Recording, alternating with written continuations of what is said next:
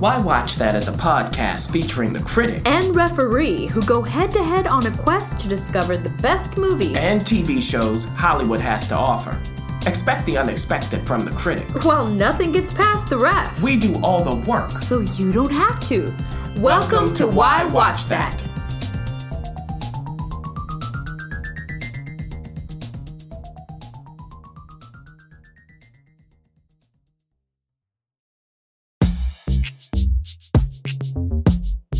The Why Watch That TV Talk.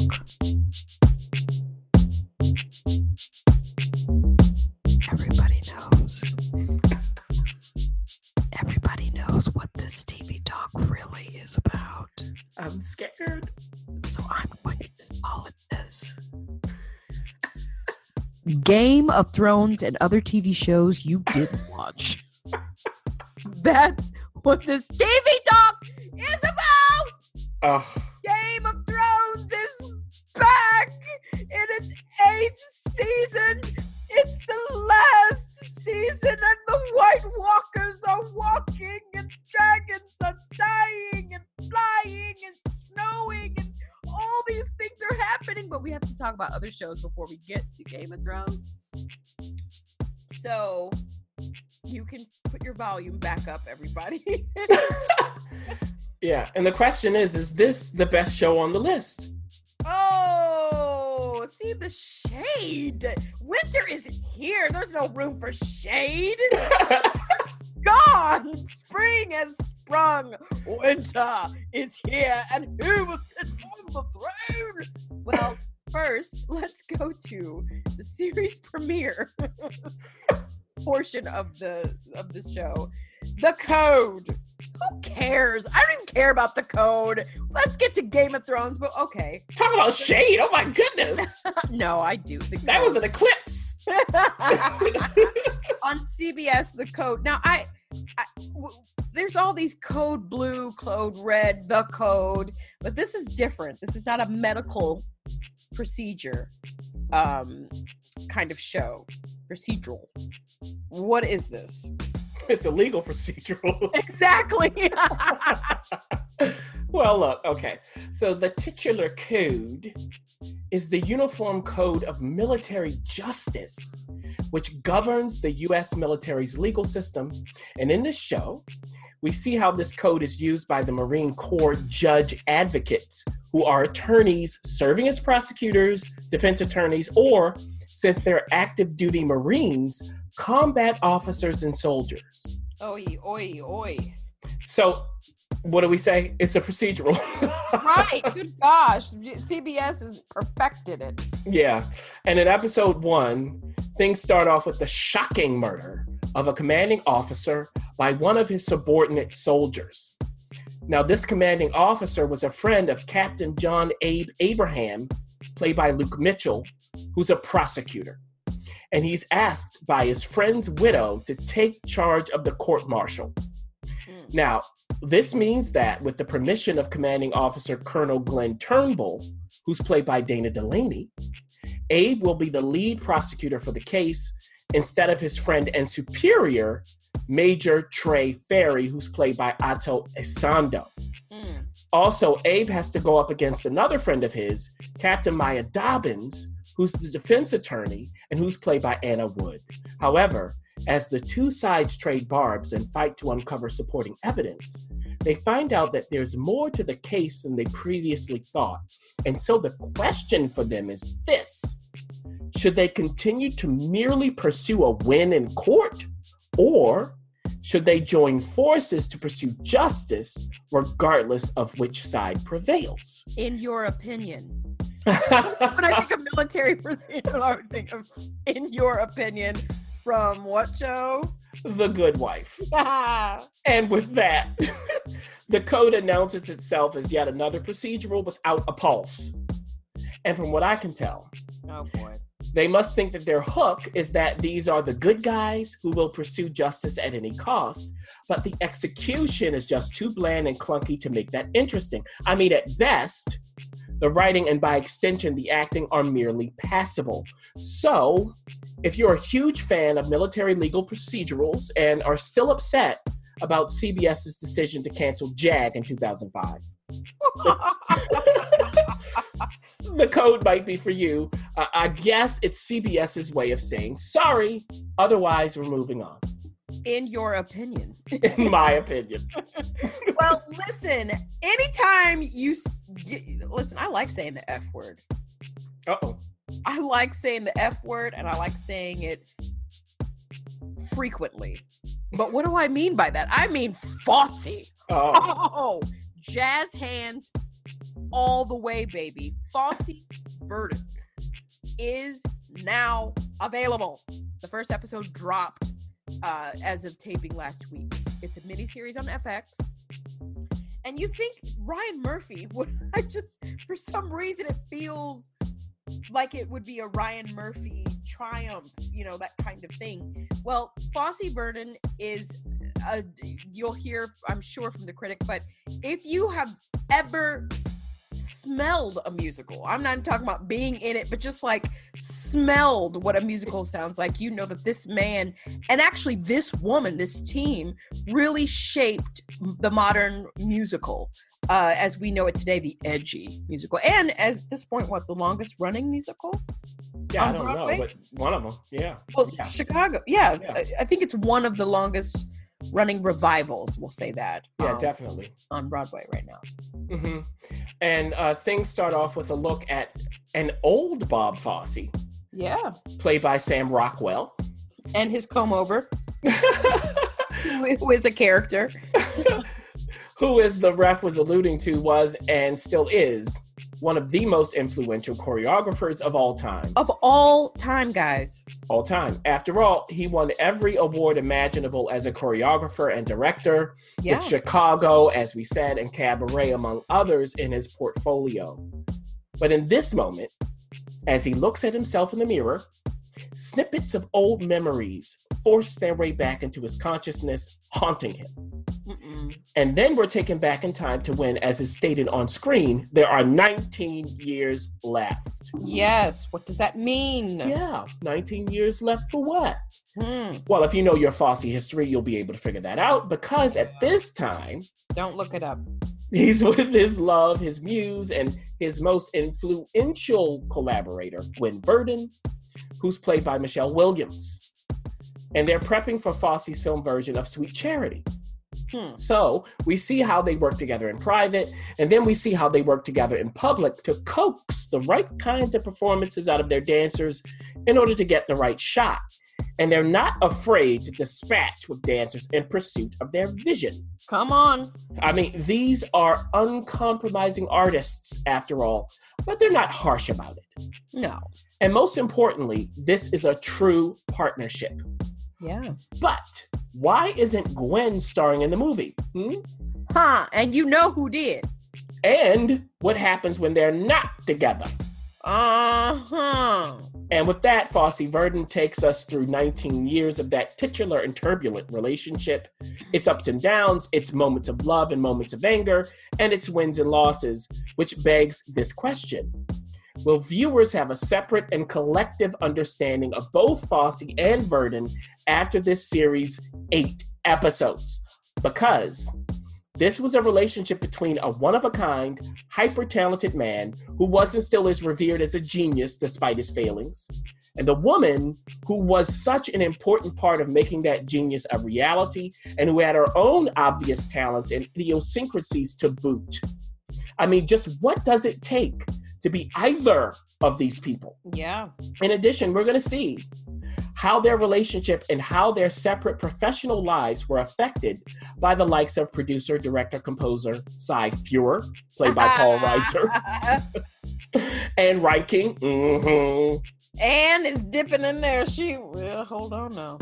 Who's played by Margaret Qualley, Patty Chayefsky, who's played by Norbert Leo Butz, Neil Simon, who's played by Nate Cordry, Cheetah Rivera, Liza with a Z Minnelli, Shirley MacLaine, Dustin Hoffman, their daughter Nicole, and many more. Yeah. So, as you can tell, Fosse Verdon has a lot of territory to cover over the course of its 8 episodes. And luckily, it has a strong cast, led by Sam Rockwell and Michelle Williams, who are predictably good finding nice subtleties of characterization, and who are surrounded by veterans of both the stage and the screen. However, when you're depicting icons of musical theater, come on, the story begs to be amped up. Come on, tell it, critic. And on that count, it's when Fosse and Verton go to work together that this show has a spark, not to mention musical numbers. For instance, in the Sweet Charity film sequence, there's an energy and an urgency that's not over the top, which is successful. But it's also not quite matched by the rest of the first episode until they get to the cabaret film sequence toward its end. And while I understand the need to keep this show grounded, the result is just that. It just doesn't have enough energy and urgency on a consistent basis to soar. It's in desperate need of some rhythm. Mm-hmm. So we'll see whether they find it in the episodes to come. Even still, for now, Fosse Verdon is good, and it fits what we've come to expect from FX dramatic miniseries. Thank you, Ryan Murphy. Mm-hmm. The only problem is that it just doesn't feel special, at least not yet. I mean, what do you think, Ref? No, listen, all I have to say is Fosse is jazz. It should feel like jazz. Mm-hmm. Go ahead, take a leap. So hopefully I'm with you. Hopefully we'll get to see something spark here, because there are a lot of eyes watching this. I'm like, let me see. Well, let's move on. Side eye, you say? Right, a lot of side eye. Special, which is on Netflix. Is it special? You covered that title. Right, we really want to know. I don't know much about this, so please do tell us about it. Well, in this Jim Parsons produced series, Ryan, played by and inspired by creator Ryan O'Connell, is special. But why is he so special? Well, because he has a mild form of cerebral palsy, which results in a minor physical disability. And this saddens Ryan because he's neither disabled enough nor able-bodied enough to fit in anywhere. Oh, boy. Yeah, he's in no man's land. Yikes. It's like, oh, no. Plus, Ryan happens to be gay. So just how is he supposed to navigate both of these worlds? Now, what Ryan does have going for him is his sense of humor, which means that he's not afraid to make fun of himself and others in an inappropriate yet inviting way. He's pleasant about it. In addition, he has an overprotective mom, played by Jessica Hecht, to whom he lies occasionally to make things easier. And he's at the beginning of an internship at Eggwoke, a millennial online media outlet that's run by Olivia, played by Marla Mindell, who's the quintessential I'm over everything boss, including all things Ryan, except for the brief period when she discovers that they have what she thinks is a shared experience. And by the way, the internship is unpaid, so Ryan's compensated in insults. However, in his corner is his new coworker, Kim, played by Poonam Patel, who's not afraid to speak her mind. And with that, along with Ryan's forays into trying to find romance via the help of Grindr and other alternatives, so be prepared for that. Oh, gosh. Special attempts to provide a unique take on TV comedy. And its strength lies in two things. One, its presentation of Ryan's perspective in a way that can be mildly amusing and sweet, but not too sweet, and even bittersweet at times. And two, each episode is not much longer than 15 minutes, which is refreshing. However, I'm not sure that the characterizations outside of Ryan are all that new, and so it all comes down to the dialogue, which isn't bad, but it's not sharp enough to overcome how surprisingly familiar some, though not all of it, feels. I think Ryan, as a creator and writer, could push the comedy along with the spots of drama even more. Even still, though, for people who are interested in Special's premise, I say check it out. It's good enough to warrant that. Gotcha. Well, Les Miserables. Uh-oh. Is back. I mean, I feel like we have had a lot of Les Mis in the past 10 years. It still is doing well on stage. It tours, so it's coming and whipping through your town, your local performing arts center. We just had a movie musical starring Hugh Jackman and Academy Award-winning Anne Hathaway. We also, not too long ago, had a non-musical series that I think Liam Neeson or somebody was in that was very, very recent, I feel like. Yeah. And now, the movie version, but it was not a musical. Now we're back on PBS It is the most depressing show ever. Nobody wins, but we love it anyway. Yeah. And look, we all know this story, right? If you don't, you really had to do a good job of avoiding it. Yeah, so there's this exceedingly strong French dude named Jean Valjean, this time played by Dominic West, who steals a loaf of bread to feed his family. Then he's caught and given an unbelievably harsh sentence. Then he becomes a parolee who resorts to stealing again from a bishop, played by the always great Derek Jacobi. But the bishop's forgiveness puts Jean Valjean back on the straight and narrow with a little hiccup at the start. Valjean then becomes a mayor and a wealthy man. Yeah, but things don't last long because after a series of events, he's taken rather willingly at first from his new life, only to find himself on the run from the dogged and rigidly principled Inspector Javert, who was his former warden of sorts and who in this series is played by David Oyelowo. However, yeah. Okay, all right. Yeah, let that settle. Yeah. However, the holdover from Jean Valjean's time of prosperity is his adoption of Cosette, whom he rescued from the clutches of the villainous Thénardiers, and who's the daughter of Fantine, a woman played by Lily Collins, who worked for him, only to be treated rather abominably and ruined before her tragic death, which he's partially responsible for.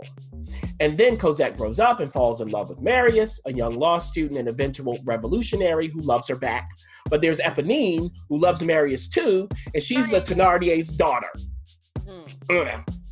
And of course, even more happens, including a deadly uprising, and all of it's rather devastating. And I just skipped over a whole bunch of stuff. Yeah, you did. But ultimately, it all comes down to how long Jean Valjean can evade Javert. And the question is, what will the ravages of time do to both men? And what's the true power of forgiveness? Ooh. Now, is this a musical? Let's get to it. Please keep in mind that this miniseries is based on Victor Hugo's seemingly interminable novel, so it's not the musical. Okay, so listeners, again. Not the musical. And I know there's been consternation about that. Yeah. Not the musical. The musical did not come first. Okay. Oh, but that's good. Thank you for that. Yeah. And in this miniseries, there's enough time to really flesh out Hugo's story over the course of 6 parts, which lasts a little over 6 hours in total. And that fleshing out is welcome. I mean, it starts by showing Thénardier picking dead men's pockets right after the Battle of Waterloo, which leads to all sorts of subsequent connections and the crossings of paths.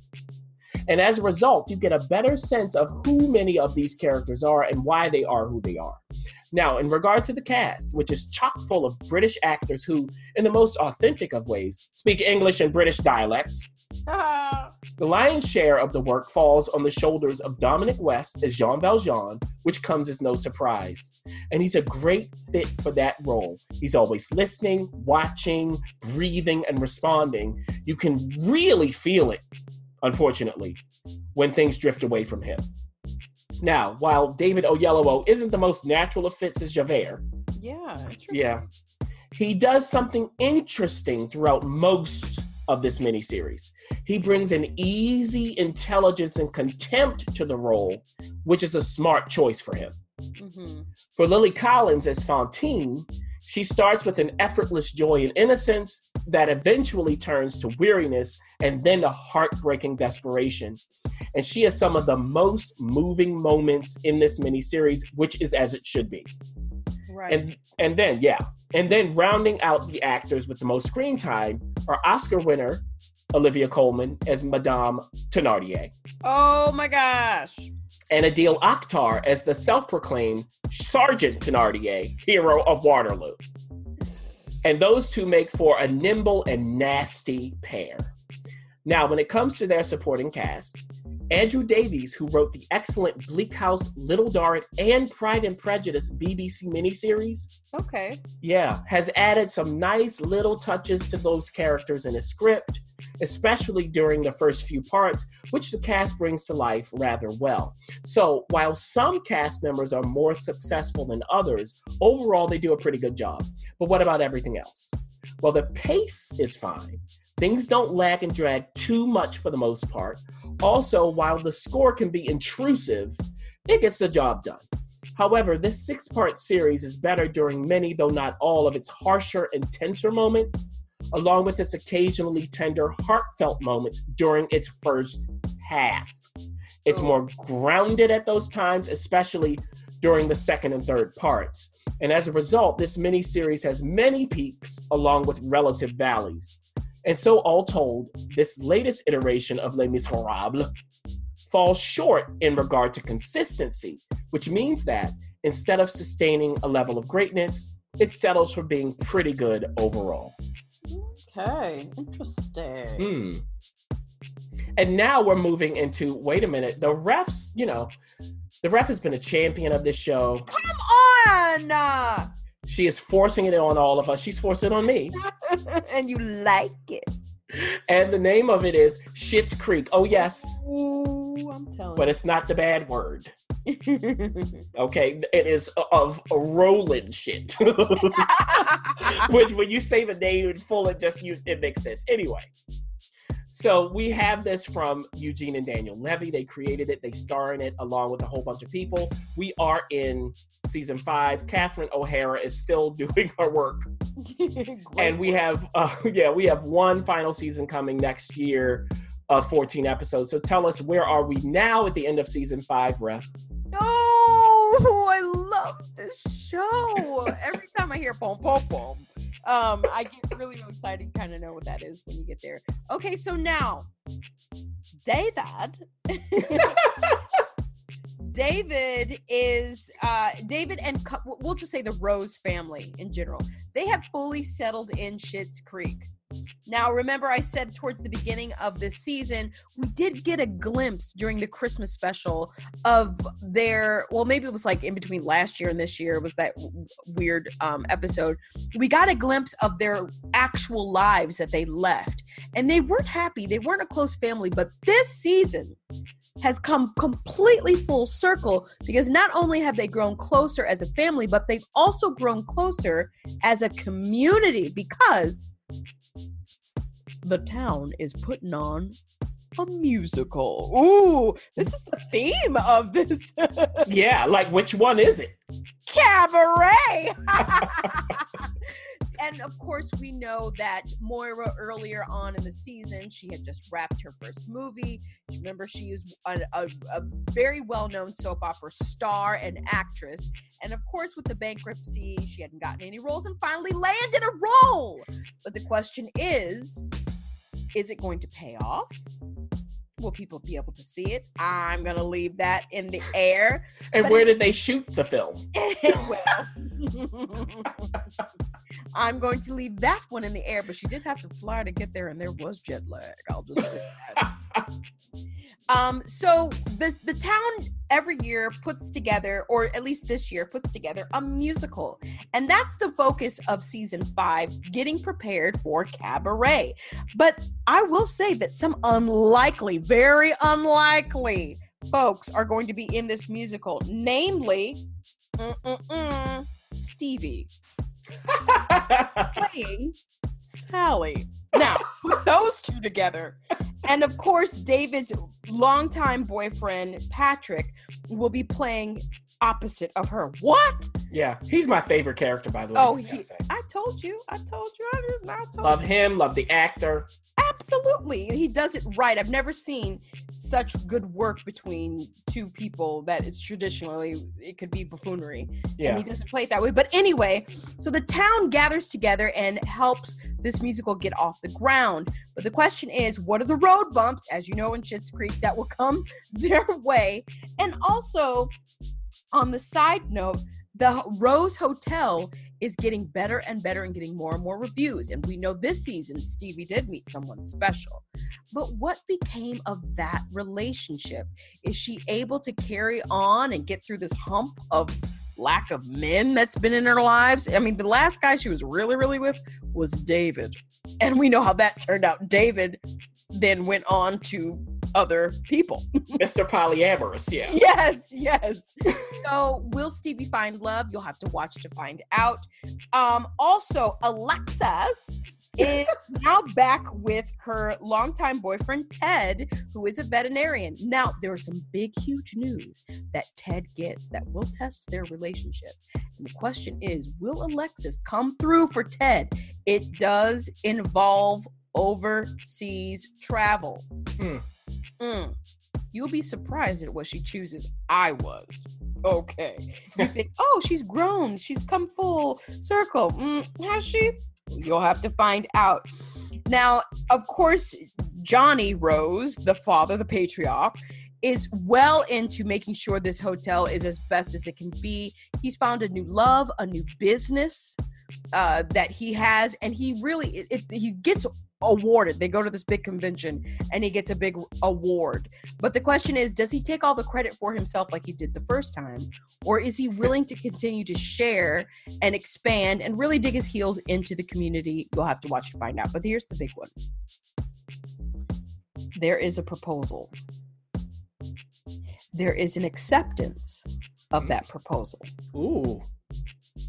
But who is it? It may not be who you think it is. That was the big kicker for season 5. Now, listen, everybody's top notch. I don't have to talk about this really. Everybody knows what they're doing. There is not one single weak link in this entire cast. It's a well-oiled machine. You know that they're improvising probably a good 40% of what you see on screen, which is a marvel to watch. I just want more and more, but unfortunately, as you mentioned, the final season will be airing next year, but thank God we get 14 episodes. So guess who will be rewatching some episodes until then? And me, Schitt's Creek on Netflix. Go ahead and try it or download the Pop app. Yeah, exactly. And just so you know, everybody, in the Pop app, even if you don't have Netflix, a lot of those episodes are free. No, they totally are. They're completely free. But so, you have to do it quickly. Yeah, do it quick. But I'm just, even like all the way up to season 4, they're free. You don't even need Pop. Well, you better go and catch it. Yeah, and I will surprise you, Ref. I am caught up on Schitt's Creek. I knew you would because you talked about David and I knew it. You like it, don't you? You love it, don't you? Yeah, I will concur with everything the Ref said. She is a wonderful bully. And it's the best. I'm gonna stand by this. It's one of the best comedies on TV right now. Now, but let's move on to why we're really talking here. It has been a frenzy. If you have not watched the Game of Thrones premiere for their final season, season 8, which aired as of this taping last night, which was on Sunday, you need to avoid all social media. Many people say it did not disappoint.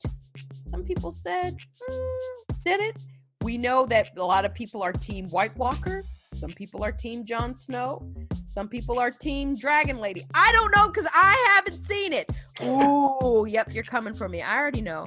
I'll get there. Guess who has seen it? The Critic. Yeah, and I pay for it. So, echoing the series opener, the first of the final 6 episodes of Game of Thrones begins with the arrival of Daenerys and Jon, who renounced his northern crown at Winterfell with their forces, including the Dothraki and the Unsullied, and two full-grown dragons. Oh my gosh, you are literally speaking another language. Right. They also appear with 2 shifty personages in the forms of Tyrion and Varys, along with the Hound, who catches Arya's eye as she watches the procession with confidence. And this stately procession is received by soothsayer Bran, who's now the ever-so-calm three-eyed Raven, and Sansa, whom Jon left in charge along with her protector, Lady Brienne, and the other lords and ladies of the North behind her. And in the midst of all of this, Bran cuts to the quick by saying, "The Night King has your dragon, the wall has fallen, the dead march south." Ooh. Now, if only this show would have more of his attitude.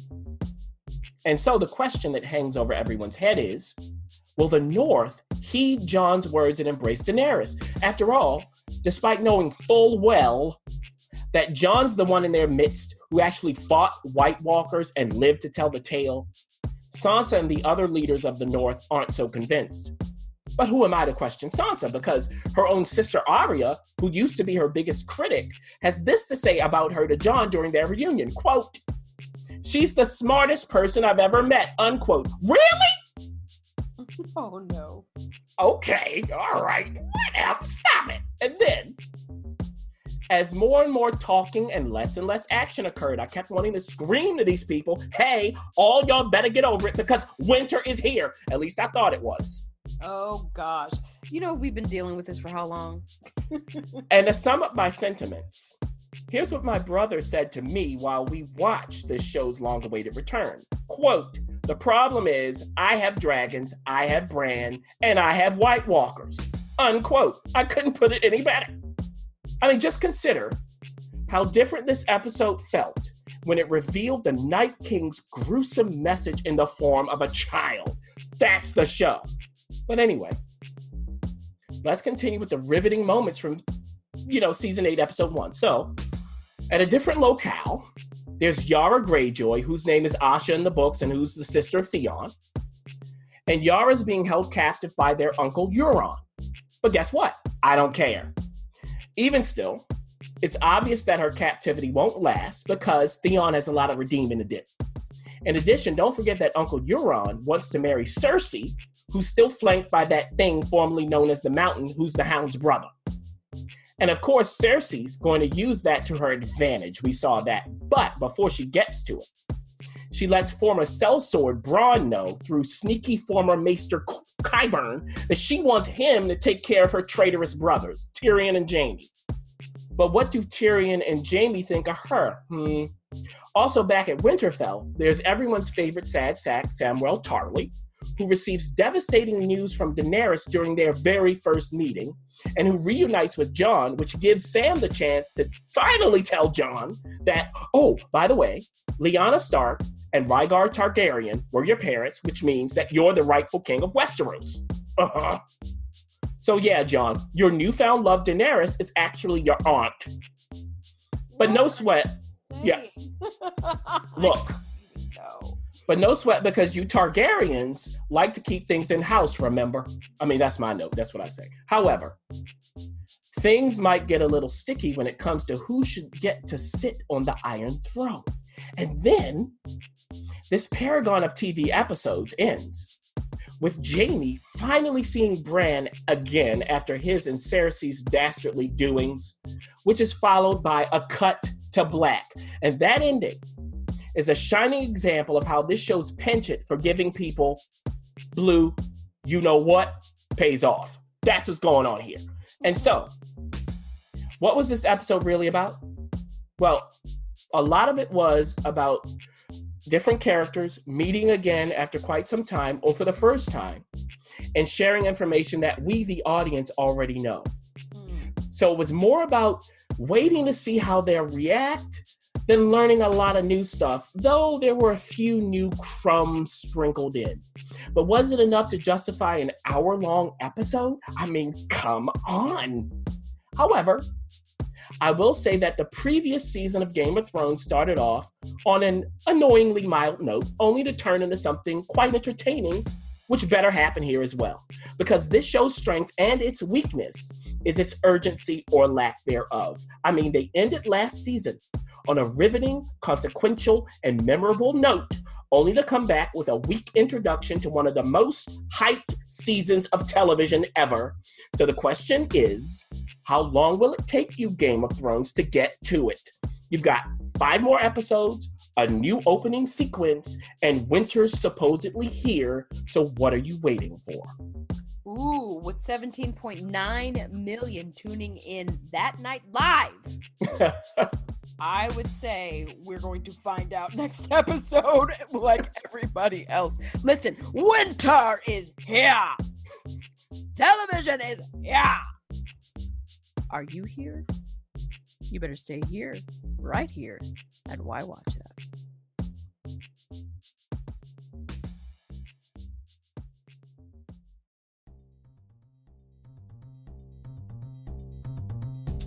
Thanks for listening. For additional resources, visit whywatchthat.com. Good idea, and we'd love to hear from you. So go ahead and leave comments, feedback, and you can rate us on iTunes. We'll see you next week. See you.